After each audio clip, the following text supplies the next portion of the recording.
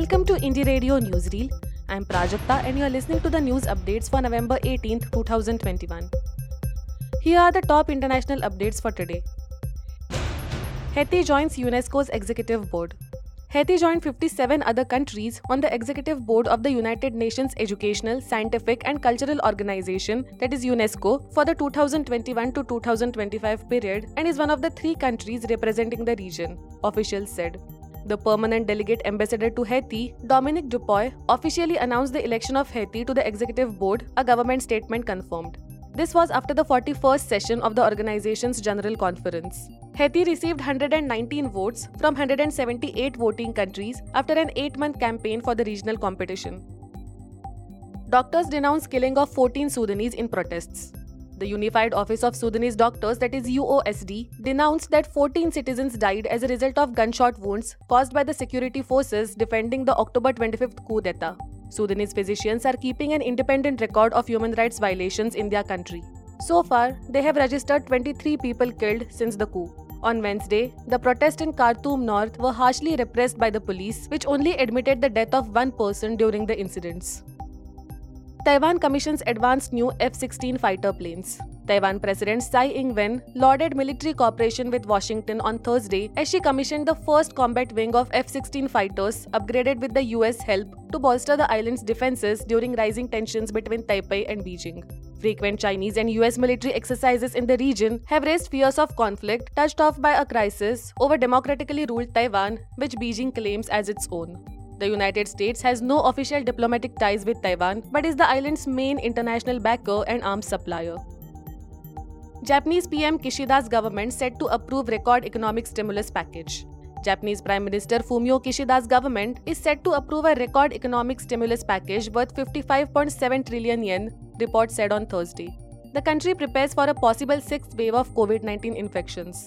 The measure, which may be approved as soon as Friday, includes spending to beef up the responses to COVID-19. The overall cost of the package, including private sector funding, will come up to 78.9 trillion yen.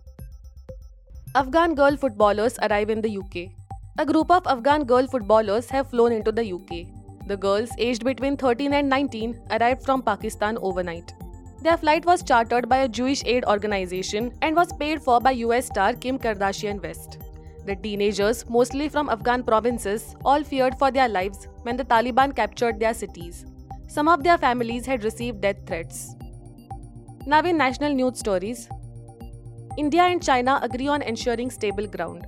Diplomats from India and China agreed on Thursday on the need to find an early resolution to the remaining issues along the LAC in eastern Ladakh while fully abiding by bilateral agreements and protocols so as to restore peace and tranquility. This is more than a month since the 2 countries hardened their positions after making no headway in the 13th round of Corps Commander level talks.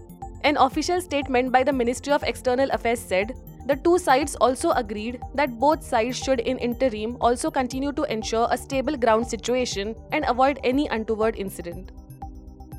Gupkar Alliance demands judicial inquiry into Srinagar encounter. The People's Alliance for Gupkar Declaration, that is PAGD, on Thursday demanded a judicial probe into the Haidarpora encounter, saying the magisterial inquiry ordered by the Jammu and Kashmir administration to investigate the incident cannot be fair.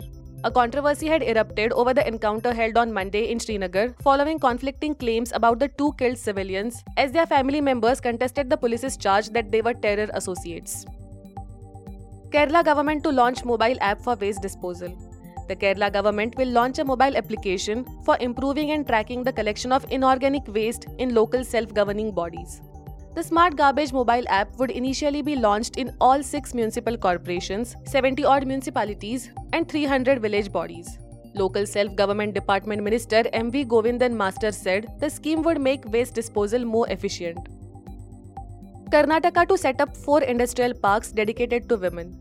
The government of Karnataka will soon set up industrial parks dedicated exclusively to women in Mysuru, Dharwad, Harohalli and Kalaburagi, Large and Medium Industries Minister Murugesh Nirani said. The minister made the announcement in Bengaluru on Thursday. Explaining various government initiatives, Nirani urged budding women entrepreneurs to make use of the schemes. Delhi air quality still very poor. Delhi recorded its air quality in the very poor category on Thursday, and strong surface winds are likely to bring some relief from high pollution levels Sunday onwards, authorities said. The city recorded its 24-hour average air quality index at 347, down from at 375 on Wednesday. Neighboring Faridabad, Ghaziabad, Greater Noida, Gurugram and Noida also recorded their air quality in the very poor category. Thank you for listening to Indie Radio Newsreel. For more news, audiobooks and podcasts, stay tuned to Indie Radio or log in to www.indiejournal.in. Also consider subscribing to listen to our premium shows.